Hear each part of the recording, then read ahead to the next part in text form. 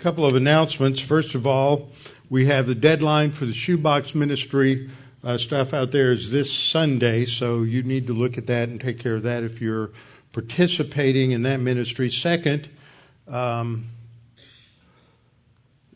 we have to pray for Jeff Phipps and his trip to Brazil, November 23rd through December the 3rd, and pray for him and the groups that he'll be working with down there.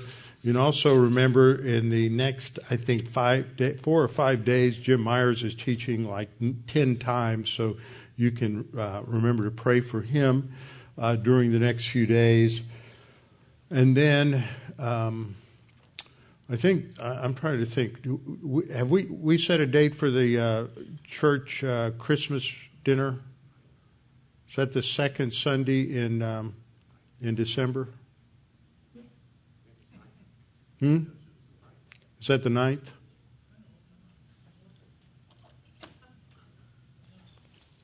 Okay. That's right, December 9th, we'll have our annual church Christmas dinner, so be thinking about that. How shall a young man cleanse his way? By taking heed thereto according to thy word. Thy word have I hid in my heart, that I might not sin against thee. Thy word is a lamp unto my feet and a light unto my path. Jesus prayed to the Father, sanctify them in truth. Thy word is truth. For the grass withers and the flower fades, but the word of our God shall stand forever. Before we get started, we'll have a few moments of silent prayer so we can each prepare ourselves spiritually to study the Word and to worship the Lord as we study the Word. And then after a few moments of silent prayer, then I will open in prayer. Let's pray.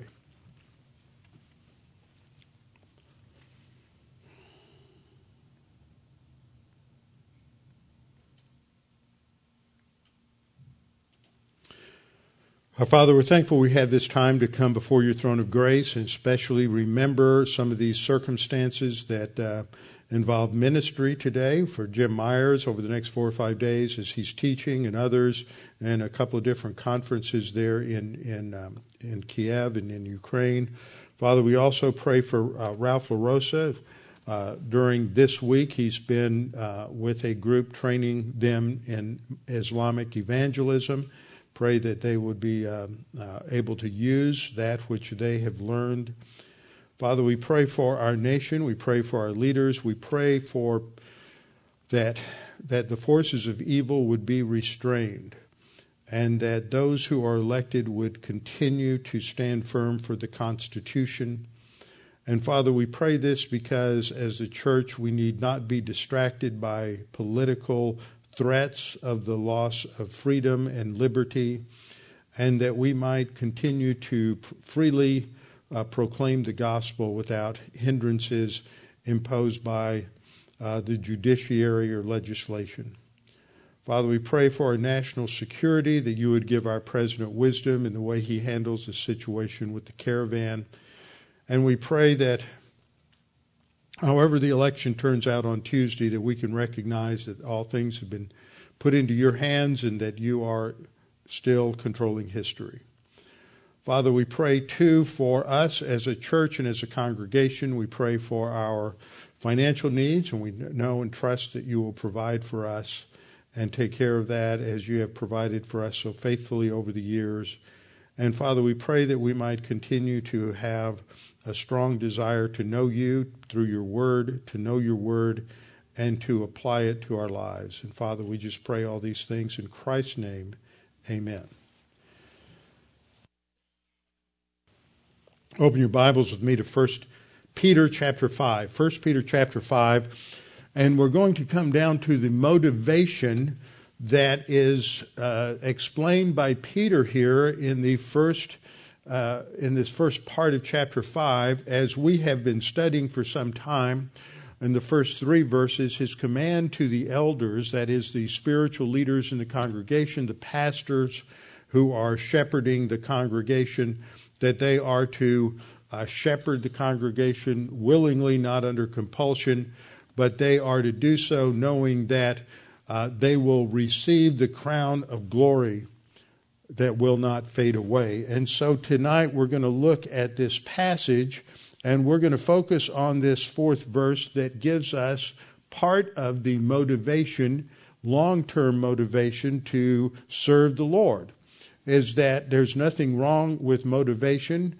God motivates us both negatively through punishment or discipline, and He motivates us positively through rewards, through promises of special eternal blessings that will be ours if we are faithful in our service to Him. This is like the incentive clause in a contract. You know what your basic salary is going to be, but if you do well, then there are various levels of incentives that will come your way if you perform well. So we will all have resurrection bodies. We will all have eternal life. We will all spend eternity with the Lord in the new heavens and the new earth. But there will be some distinctions based upon service in this life. And so as we come to the last verse in this opening paragraph, Peter says, "And when the chief shepherd appears, you will receive the crown of glory that does not fade away." So we need to think about this. There's a lot here that is brought into focus in this one verse. And it comes to the end. It's the motivation that he talks about for those who are shepherding the flock. It's not negatively, it's not by compulsion, verse 2, but positively, it's willingly. There are three pairs there of antonyms, not by compulsion, but willingly, not for dishonest gain, but eagerly, nor as being lords over those entrusted to you, but by being examples to the flock. And I covered those last time. And then the long-term motivation, and when the chief shepherd appears, you will receive the crown of glory that does not fade away. The focus here, where he's going in the next few verses, is on the importance of humility and servant leadership. That servant leadership is based on humility, but humility is based on obedience to God, submission to God. It's not being walked on or rolled over or always giving in to what people want. A good leader is obedient to the word and stands firm. But he does it in a way that is kind and caring for people. You see this with Jesus. The only people Jesus really got after were the unbelievers who were resisting him, the Pharisees and the Sadducees and the religious crowd. And so when this congregation, or the recipients of this, not a congregation, but the recipients of this epistle were faced with impending persecution and suffering, the leadership needed to be mature, and they need to be solid, and they need to stand firm and have the long-term goal in mind, because things were going to get tough. And there's an application there for us. We don't know what the future will hold, but the trajectory in this country for the last 75 years has been in the wrong direction. And no matter how many somewhat positive elections there have been, and the choice of some better leaders at times, the general trajectory is downward, and it is away from the absolutes of the Constitution. And I don't see anything apart from an intervention from God in terms of what I would call a genuine biblical revival, something like what happened in Nineveh, unless we have something on that order that it's going to reverse itself. So the main thing that we need to do is to prepare ourselves spiritually to be able to face whatever comes, so that we can have the same sort of joy and happiness and stability about whatever takes place that our Lord had as He went to the cross. So that is key to developing leadership. And so we have to have a long-term focus. We have to be able to live today in light of eternity, understanding what the Lord is doing in preparing us, and that is always related to the whole issue of crowns and rewards. And so there's some great things to understand in this passage. So Peter begins and he says, when the chief shepherd appears, you will receive the crown of glory that does not fade away. So there's an order of events here. That is, first of all, there's the appearance of the chief shepherd. And following the appearance of the chief shepherd, there is the reception of rewards. That tells us that this is not something that occurs at the second coming.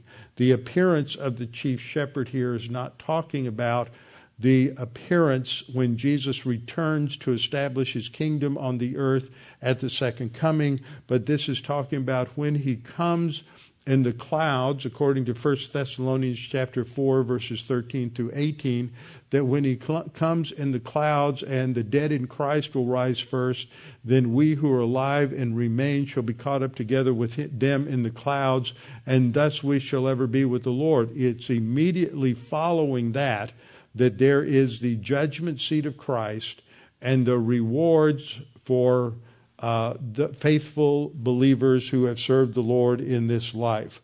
The first word that we should be aware of here in 5:4 is this word phanerao, and it refers to, it's a temporal participle, which is why you have it translated as when the chief shepherd appears. It's just has to do with a manifestation or appearance or sometimes even a revelation of something, but it is not a technical term for the rapture or for the second coming. It is used to describe both events. Now, here we have a timeline chart I've used before to put in place the judgments and the resurrections that come at the end of history. And so it gives us this timeline. So after the cross, you have the ascension of Christ 40 days after the resurrection, or after the resurrection, or after the crucifixion, and then 50 days, 10 days later is when the Holy Spirit descends and you have the church age. That's indicated by this first green section of the timeline. The church age ends when Jesus comes in the air and we are raptured to be with the Lord. And it's at this time that judgment seat takes place. We refer to it as the Bema seat because that is the Greek word that is used for a raised platform. And so a judge at the tribunal would be seated on a raised platform. It's just a generic word for any sort of raised platform. I'll show you some pictures a little later on of the bema at the Olympic Games in Greece. But in a synagogue, at the front of the synagogue, there was a raised platform on which they would place the ark. And the ark is where they kept copies of the Ten Commandments. It wasn't the Ark of the Covenant, but this is referred to as the bema. And so this was also on the bema was where they had one pulpit or speaking area, which is where they would speak from on the basis of their rabbinical tradition and other things. And then there was another seat up there that was called the seat of Moses. And I've seen that in some of the archaeological discoveries in Israel. And they would take their seat, everybody would stand up, and the rabbi would take his seat and sit and teach the Torah. And Jesus in Matthew 23 talks about when the Pharisees, that when they're in the seat of Moses, when they're telling you what the law means and how to apply it, that is when you obey them. You obey the word. But when they're not, and they're teaching their traditions, and they're not in the seat of Moses, then then Jesus said, don't obey them at that point because they're wrong. But that platform at the front of a synagogue is called the bema. So it's just a generic term, but it also refers to that place where a tribune would sit and a tribunal would be conducted in judgment. So after the after the rapture, sometime after the rapture, not immediately, the tribulation isn't triggered by the rapture. The tribulation is triggered by the signing of the covenant between the Antichrist and Israel. And that's described in Daniel chapter 9, verses 24 to 27. There's a period of time between the rapture and the beginning of the tribulation. We don't know if it's a few weeks. We don't know if it's a few months. We have no idea, but there's this transition. Remember, Jesus is the end of the law at the cross. But the church doesn't begin for 50 days. So there's a 50-day transition period that's not the church age, and it's not the age of the law. And so you have these transition periods between dispensations in the past, and so there will be some kind of transition period between the end of the church age with the rapture and the beginning of the tribulation. Tribulation will end when Jesus returns to the earth riding a white horse. Now, it's not silver. He'll have his own white horse. We don't know what he's called. But he will be riding a white horse, and he will return to the earth. That is the second coming. Now, there are various judgments that there's several resurrections that takes place, There's the first resurrection, which is Christ, the first fruits. Then there is the rapture, which is the resurrection of the church. Then there is the resurrection of the two witnesses halfway through the tribulation period. And then at the end of the tribulation period, there is a resurrection of Old Testament saints and tribulation saints. That's all referred to in Scripture as the first resurrection. The second resurrection is of unbelievers for the great white throne judgment.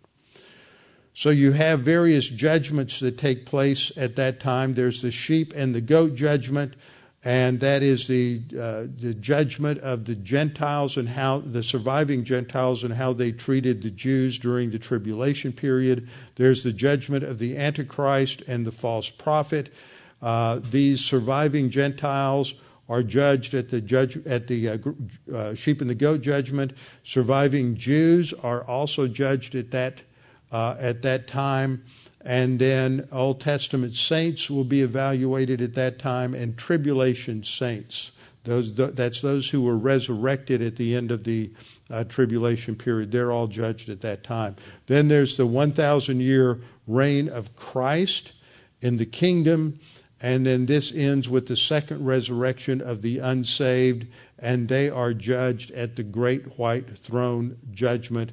And at this time, Satan is also cast into the lake of fire. So that's just an overview timeline so that you've got that.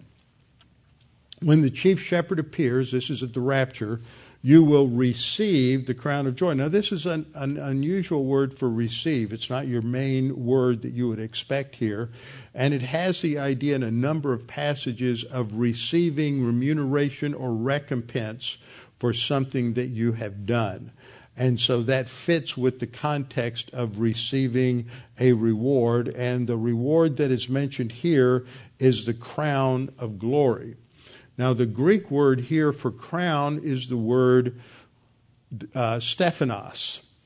And a Stephanos is a crown or a wreath that was given to the victor in the games. It was awarded to a general or a commander for a military victory. There were various times when this crown is given, but it is not the crown of royalty. The crown of royalty is described by the Greek word diademos. And so when we sing All Hail the Power, we sing the diadem version. And that is there's three different tunes that are used. That's the diadem version. Then there's the coronation version. And then there is I think it's the Miles something or other. version. So those are the three tunes. So, but that's where you're familiar with those words, and so it's interesting that the crown that we are getting is a Stephanos crown. Now that's important because it's key to understanding what the Scriptures teach about rewards and judgments. So when we look at this passage, it tells us that the chief shepherd is going to appear, and this is a title for Jesus that is not used a lot, and so it's important to kind of understand where this derives. It comes from the Old Testament. And so I want you to turn with me to Ezekiel chapter 34. The reason we're doing this is because it's a long chapter and a long passage, and it's not one I want to put a bunch of slides up there. So we'll start with Ezekiel 34:11, and this will take us down to the end of the chapter. But this is talking about Yahweh as the true shepherd. Now, I want you to notice something in verse 11.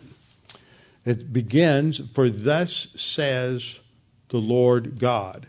And this is, he is the one who is speaking. Now, that's critical. There's some interesting things that go on in this particular section. "For thus says the Lord God." Now, you'll notice, if you look at the screen, that Lord is lowercase, capital L, but lowercase O-R-D. God is uppercase G, and then it is a smaller uppercase O and D. Now, translators of the English Bible, since at least the King James Bible, I don't know if they did it earlier in the Geneva Bible or some of the other translations, but when the name Yahweh is translated into English, in order to distinguish that from Elohim and Adonai, it is always translated in capital letters. So here you have, we're familiar with Lord and seeing that in all caps. But here we have God in uppercase. And so when we look at this, it tells us that Lord here is the Hebrew word Adonai, which is a word for Lord. So that must be translated as Lord. If it was Yahweh Elohim, then it would be Lord God, and Lord would be in uppercase, and God would be in lowercase. So this tells us that it's Adonai Yahweh here, and it tells us that God is the one who's speaking. So he is making a bold statement about what he is going to do. He says, "Indeed, I myself," there's emphasis there. He's using the reflexive, "I myself, I will do this." It emphasizes the nature of the certainty of what he is saying here. "I will search for my sheep and seek them out." Now, if you're Jewish and you're reading Ezekiel, you would know that he's talking about the Jewish people. He's talking about the Israelites, that he is going to seek them out. And what we find here is that this is another of many, many promises in the prophets that of a restoration of the Jewish people to their historic homeland that will take place sometime in the future. God is going to recover them from being scattered throughout the world in all of the various countries in the world. Now, the initial diaspora began in 586 BC. Actually, it began with the first deportation in 605, but the temple then is destroyed in 586, and there was a deportation in 605, another deportation in 597, and then the final one in 685, and this is when the Israelites were scattered. There is a partial restoration that occurs in 538 with Cyrus, and Cyrus gives Zedekiah a writ to go back to the land, and he and Zerubbabel go back to the land and reestablish a small group. And this is before Nehemiah and before Ezra, and they only go back with about 47,000. Now that's pretty small. And there are several more groups that come back over the years, one several years later with Ezra and Nehemiah. And total of those over a period of 100 years, you probably had fewer than 100,000 Jews returned from the Babylonian captivity. And that's not a very large number of people. There were more that returned as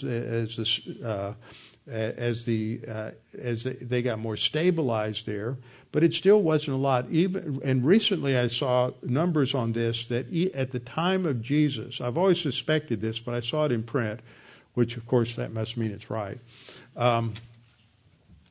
is that only about 25% of the Jews at the time of Christ were back in the land. Now, we have almost 50%. I think somebody told me recently that they had crossed that 50% line, but I'm not positive on that. But they're very, very close. Last time I checked, it was about 48.5% of Jews in the world were back in Israel. That's remarkable. There's never been that high a percentage of Jews back in the land. That is prophetically significant. Notice I didn't say it's a fulfillment of prophecy. I think it's prophetically significant, and it's increasing all of the time. So this is one of those many passages where God is promising that he is going to act like a shepherd. He is picturing himself here as the shepherd, and that Israel is the sheep of his flock, and he will search for his sheep and seek them out. As a shepherd seeks out his flock on the day he is among his scattered sheep, so will I seek out my sheep and deliver them from all the places where they were scattered on a cloudy and dark day.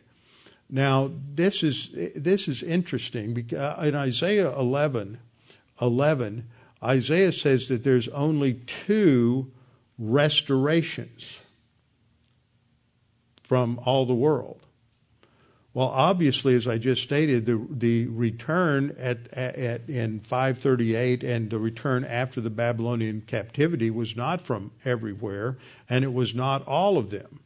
It was very small. It can't be one of those 2 restorations, because in Isaiah 11:11, Isaiah says, "When I restore you a second time."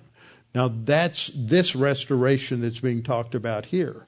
That's the restoration that occurs at the end of the tribulation period. So if that restoration is the second restoration from all the nations of the earth, when's the first restoration from all the nations of the earth? Well, I believe that's what's happening right now in the return from the diaspora, since we had the first Aliyah in the 1880s all the way up through now.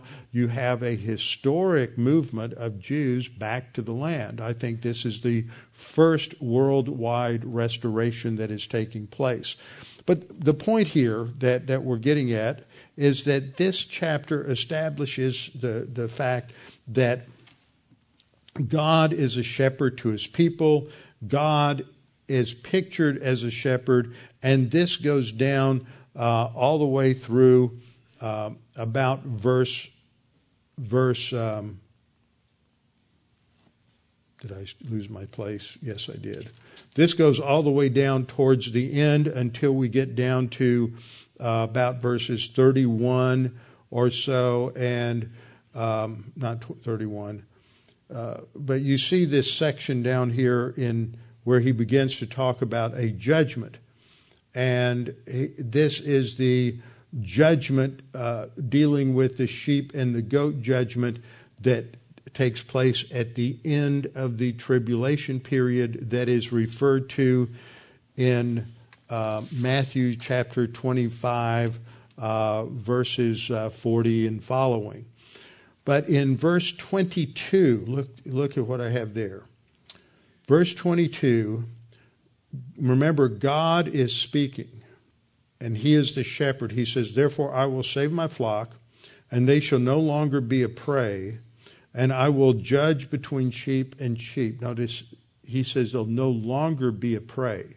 That can't be fulfilled any time now because they're still a prey. The rise of anti-Semitism is just remarkable. If you get a chance, if you're on Facebook and you get a chance, go to my Facebook page. And I posted a video of Dr. Michael Rydelnik speaking at the Museum of the Bible last Friday on anti-Semitism. And he does an outstanding job of talking about the difference between the old anti-Semitism and the new anti-Semitism, and answering the question, is anti-Zionism anti-Semitism? And it's about an hour long, but it is just outstanding. He did a very, very good job. So I'd encourage you to look at that. It was posted and live streamed on their Museum of the Bible Facebook page, and I was able to share it there, and we're working at getting it ripped, but we'd have to get permission to send it out, so it's not anywhere else where you can get a link to it. But that's what is happening. We have all this anti-Semitism, and it's increasing in the U.S., and last Saturday we had the worst mass murder of Jews in this country ever, when 11 Jews were slaughtered by this anti-Semitic psycho last Saturday morning, and all of his rants on Facebook and everything like that. So anti-Semitism is increasing. So this can't be fulfilled yet. But then in verse 23, God says that when this time comes, that he saves his flock and he judges, he will establish over them a shepherd. Now, he's already identified himself as a shepherd, so this has to be an under-shepherd. I will establish one shepherd over them, and he shall feed them. And then he identifies him as my servant David. He shall feed them and be their shepherd. And I, the Lord, will be their God, and my servant David a prince among them. I, the Lord, have spoken. Now, there's a certain number of, I think there were some older dispensationalists and a certain number of people who've tried to identify this shepherd as the Lord Jesus Christ. The analogy to the Lord Jesus Christ is the first part, when God says, I will gather them as a shepherd gathers his sheep. God is the one who is the true shepherd in this passage, and this is the under shepherd who is David. But there are some that say, no, the under shepherd is Jesus. But if we believe in literal interpretation, then David must mean David. David wouldn't be the servant of God. David would not be the Messiah. David would not be another figure. It would be the resurrected David who will be put in a position of authority to rule over Israel in the coming kingdom. It was interesting because I was looking at some other things, and I just happened to see this in the Bible Knowledge Commentary. The Ezekiel commentary is going to be pretty good. Charles Dyer wrote that, and Charlie was a classmate of mine, and he went on, got his doctorate. I think he was taught theology at Moody for a number of years and has had a very, very good, faithful ministry over the years. And he makes the same statement there that this is David, that Ezekiel indicates this several places, and that he is going to be the one who will offer sin offerings for himself during the millennial kingdom, and those are not, I'm not even going to get into that, but he mentions that. So this is not the Lord Jesus Christ. This is going to be David. And he's a faithful shepherd in contrast to the false shepherds in this area. So this is the background into understanding what Jesus is going to say in the New Testament in John chapter 10. Ezekiel 34:11, I myself will search for my sheep and seek them out as a shepherd seeks out his flock. So Yahweh is the great shepherd, the true shepherd. Now Jesus comes along in John 10:11 and 14, and he says, I am the good shepherd. This is one of those 8 I am statements of Jesus in the Gospel of John. I am in the Greek was ego eimi, and is the meaning of Yahweh. I am. And we studied that recently in Exodus. So this was understood when Jesus answered by saying, calling himself I am, he is indicating that he is deity. So he says I am, which has that nuance to it, indicating that he's God. I am the good shepherd. So the fact that he's calling himself the good shepherd, he's making an overt claim to deity, that he is the God of Ezekiel chapter 34. And so this is a strong statement of Christ's deity. He is the good shepherd. Then the next time we have Jesus, he's referred to as a shepherd only about 3 or 4 times in the New Testament. In Hebrews 13:20, we have the closing benediction of Hebrews. And the writer of Hebrews says, now may the God of peace, who brought up our Lord Jesus from the dead, that great, or in the term there, megas in the Greek, can be translated magnificent or powerful. And I like the term magnificent, that magnificent shepherd of the sheep through the blood of the everlasting covenant. So here Jesus is referred to as the shepherd of the sheep. Another way in which we would also understand this is when Jesus is talking to Peter in John 21, and he says, Peter, do you love me? And Peter says, you know, Lord, I do. Then Jesus says, feed my sheep. So there, too, he's putting himself in the role of the shepherd. So these passages all reference Jesus as the true shepherd. And in 1 Peter, he's going to talk about the fact that we, as pastors, those who serve him faithfully, will share in that glory because we will receive the crown of glory. So we'll go back to our passage in 1 Peter chapter 5, verse 1, 5 verse 4. When the chief shepherd appears at the rapture, you will receive at the judgment seat of Christ the crown of glory that will not fade away. It is imperishable. And we are reminded that in 1 Peter 1:4, Peter said that we have an inheritance that is incorruptible and undefiled and that does not fade away, reserved in heaven for us. So this is one of those rewards for those who have served the Lord faithfully in leading the congregation. Now, this term that is used of the crown, this term Stephanos, is very interesting. It is used a couple of different ways. Now, Stephanos referred to a crown that was made of something perishable.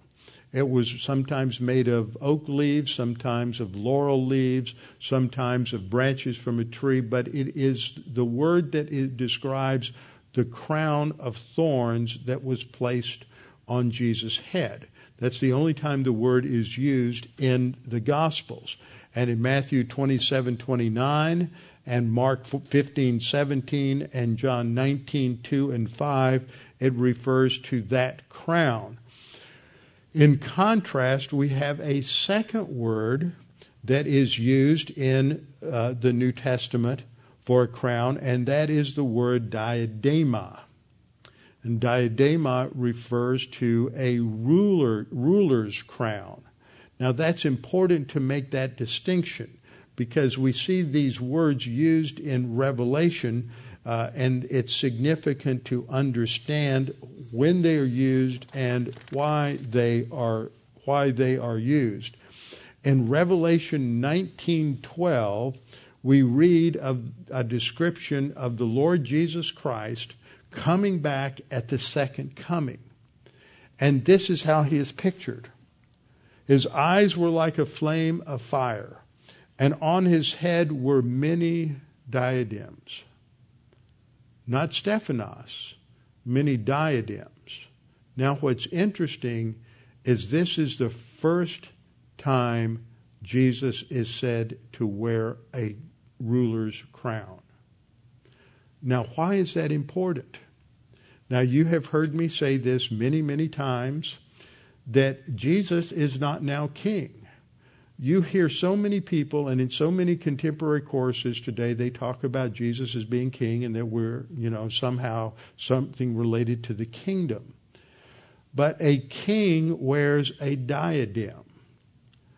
Jesus doesn't get the diadem until he returns at the second coming. Daniel 7 portrays Jesus as the Son of Man sitting and waiting. He's seated now at the right hand of the Father. But then at some point in the future, he is going to arise and the Father will give him the kingdom, and then he will come to the earth. Jesus is not pictured with a diadem until he comes to the earth to establish his kingdom. That means he's not king. It's like David. David in the wilderness. David has been anointed by Samuel to be the king of Israel. But he isn't called the king or treated as the king or given kingly responsibilities until Saul dies and he becomes the king.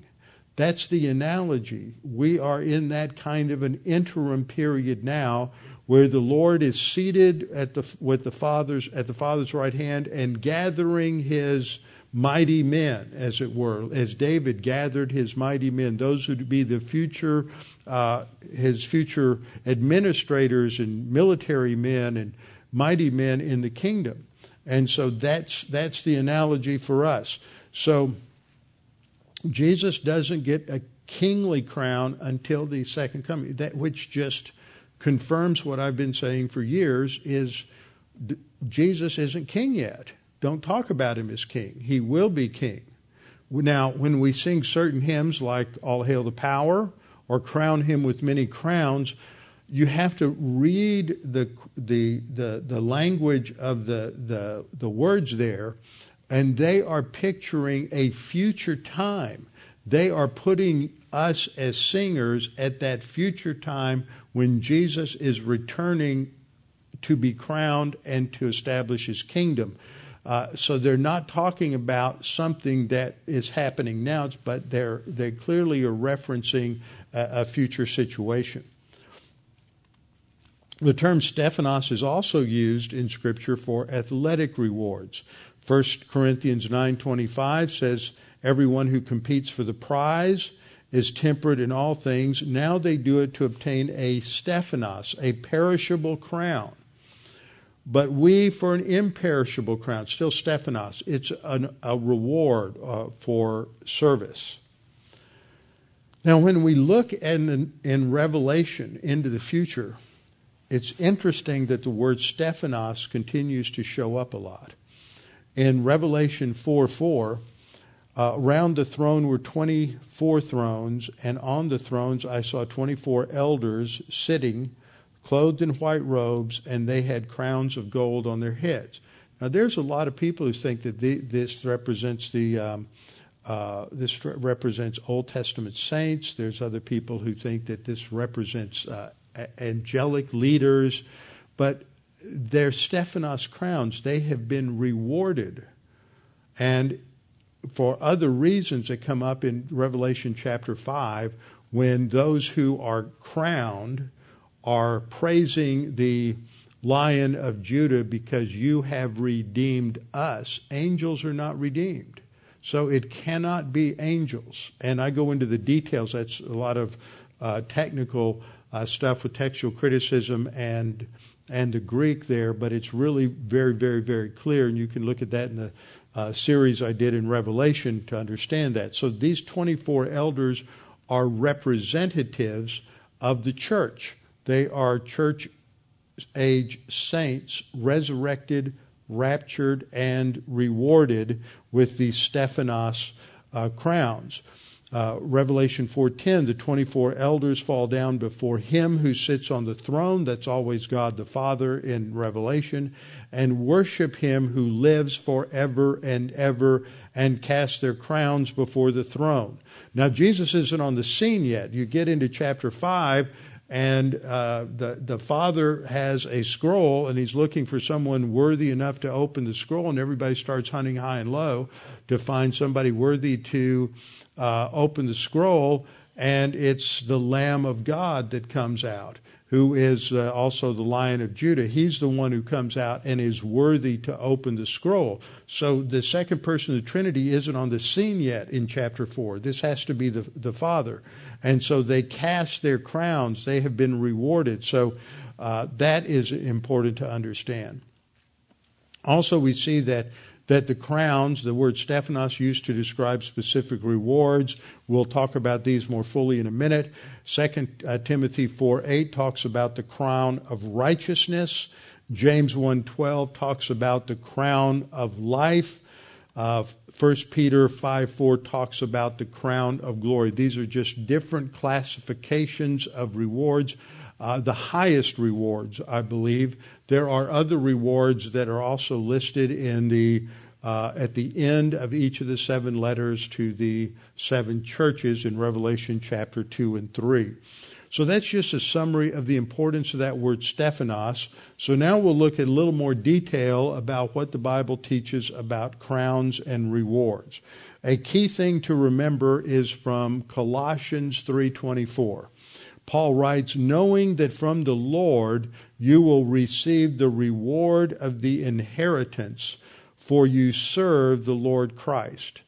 Rewards are from service. So we have to understand that they're different from salvation, that this is not for everybody. There's controversy about this because there's a certain number of believers who think that this just isn't fair for some people to get rewards and others not to get rewards, that there'll be some sort of inequality at the judgment seat of Christ. Well, there is equality of opportunity in this life, and those who take advantage of the opportunity will have rewards, and those who don't. It's like the free market system. Those who have opportunity and take advantage of it will do well, but those who don't and who do not work hard and are lazy or just make bad decisions, then they won't do well. God is not a socialist. He's not going to give everybody equal rewards for everything. Okay, so that's basically what that other view does, is turn God into a socialist. I know I'm going to get in trouble for that, but God's not a socialist. So, as I said earlier, Stephanos is on the first point, Stephanos is the victor's crown, a crown given as an award for successful achievement, for victory in the Olympic Games, bravery in combat, or a place of honor at a feast. It's given for achievement or merit. It's not just given out to everybody. It's only those who excel, those who have done well. So this is a term that is used, and of course the crown of thorns for Jesus' head was done to ridicule him and to make fun of him because he said he was the king of the Jews. The term Stephanos is used some other times in Revelation other than the crowns of those saints rewarded in heaven. It is used regarding the rider of the first horse, sat on it, and he had a crown. A crown was given to him. Now, this isn't Christ. This is the Antichrist, because he's going out to conquer at the beginning of the tribulation. He has a Stephanos crown. Why? Because he has conquered. He has achieved this particular position. And he's not yet ruling. How do I know that? Because when we get down to Revelation, well, that's not the passage. Later on in Revelation, I didn't put the verse in here, but when we get down later on in Revelation, the woman who represents the kingdoms of the Antichrist, I mean, it's not the woman, the dragon, represents the kingdoms of the Antichrist, that she's wearing 10 diademas for the 10 kings, the 10 nations that make up the 10-nation confederacy.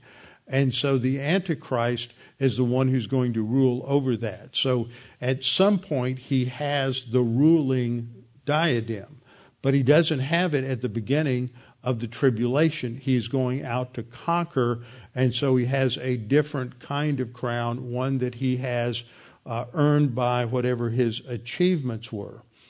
There's Stephanos crowns on the demonic forces that come forth out of the abyss in Revelation 9:7.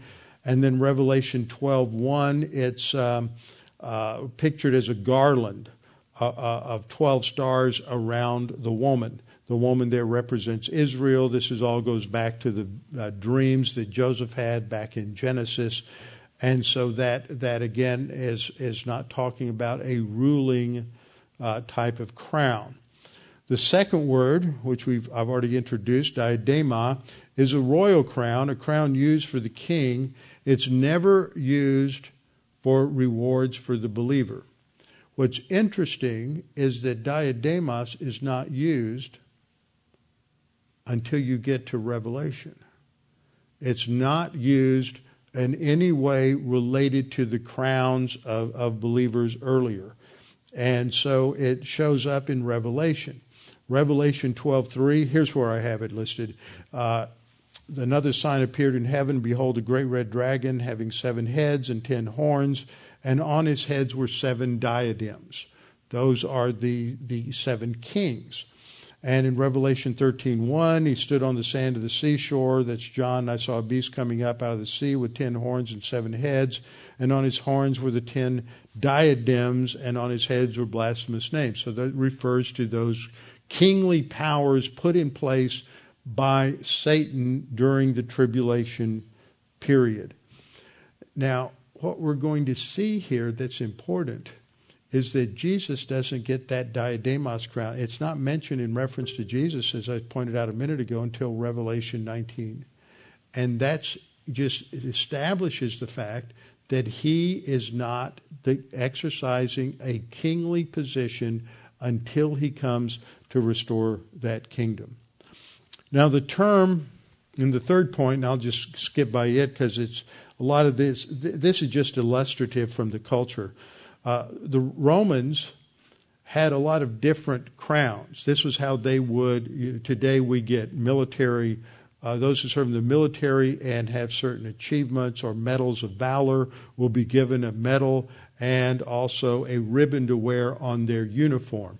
What they received in the ancient world was a Stephanos crown for different types of achievements.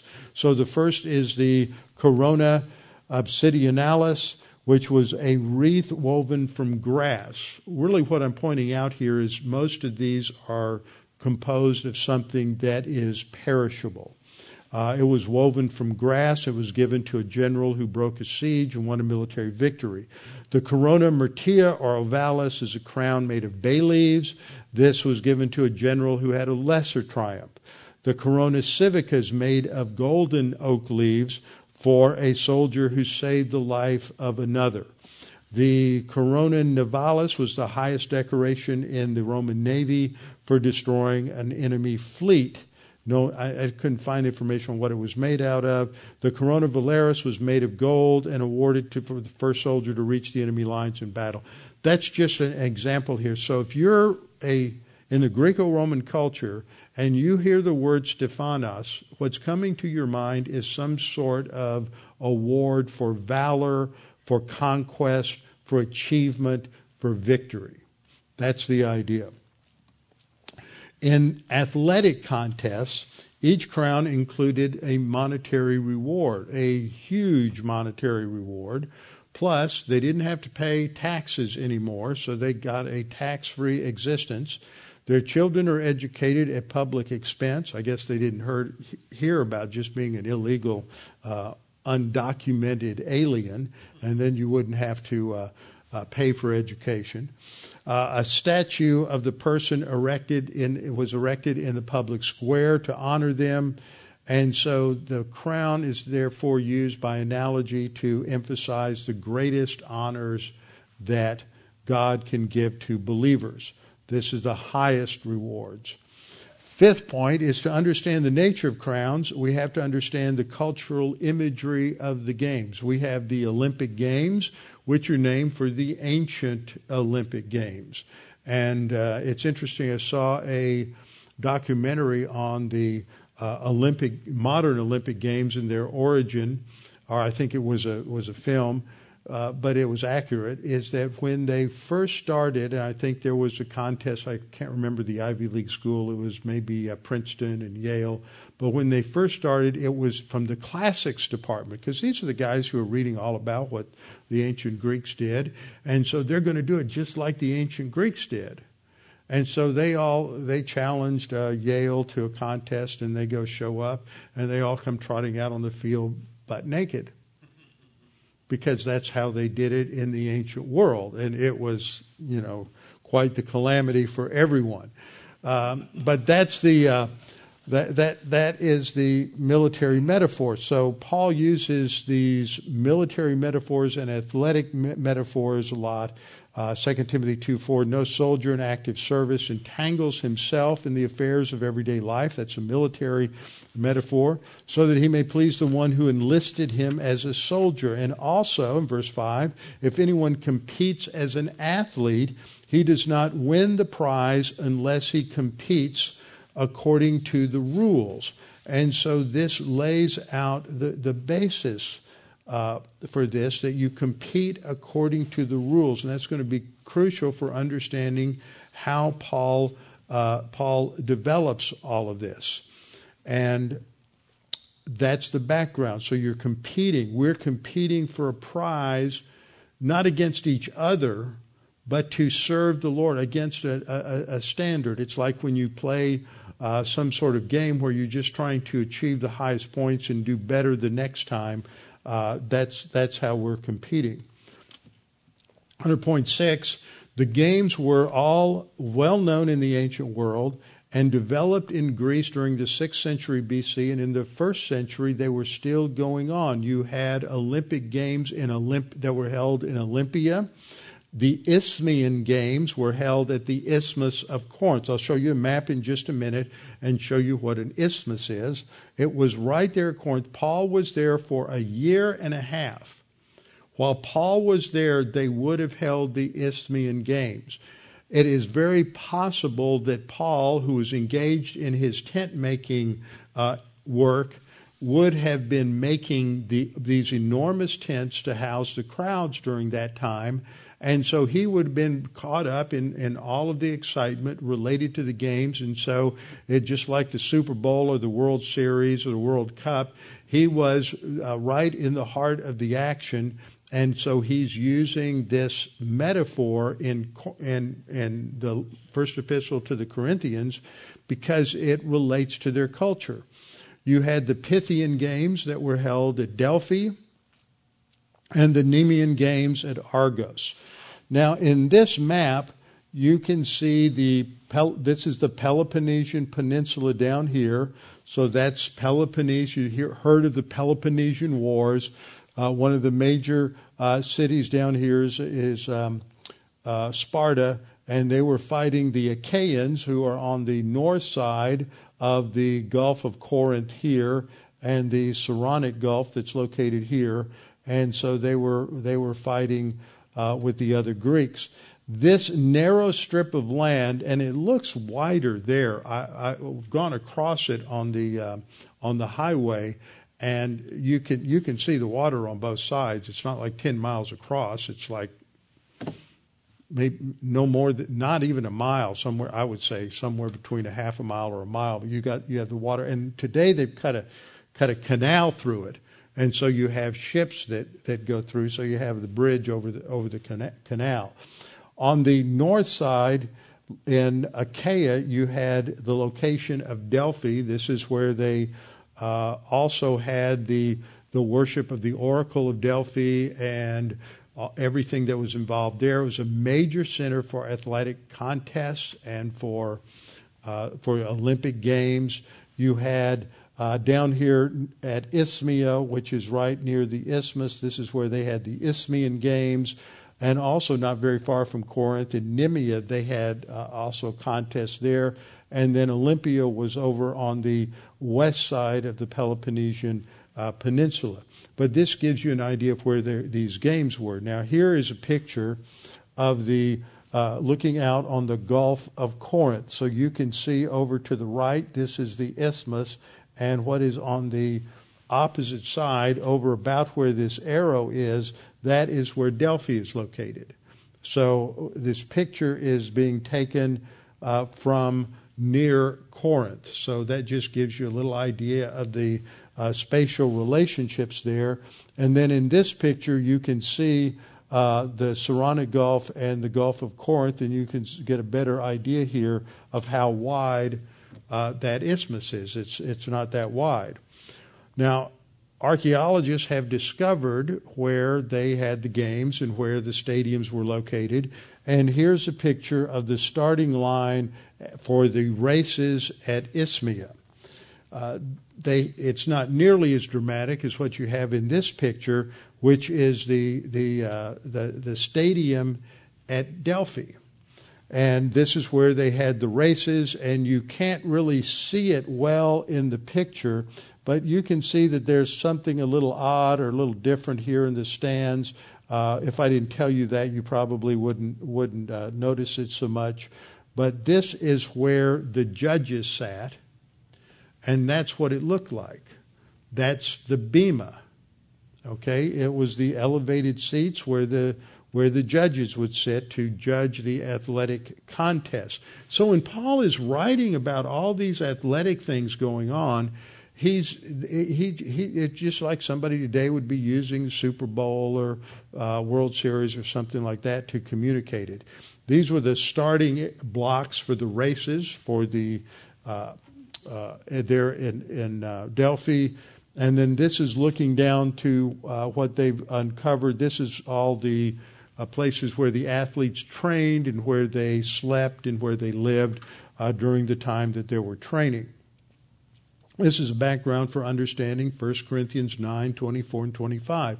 Do you not know that those who run in the race all run, but only one receives the prize? Now, he's not saying only one believer is going to win the prize. He's talking about in a race. In a race, only one receives the prize. So the one who gets the prize is the one who works the hardest, who is more disciplined, and is going to carry out the game, carry out the race, and win the race. Now, in the ancient world, only freeborn Greeks were able to participate in the games, and the Olympics really centered around originally just a simple foot race, and then they added wrestling and boxing and chariot races later on.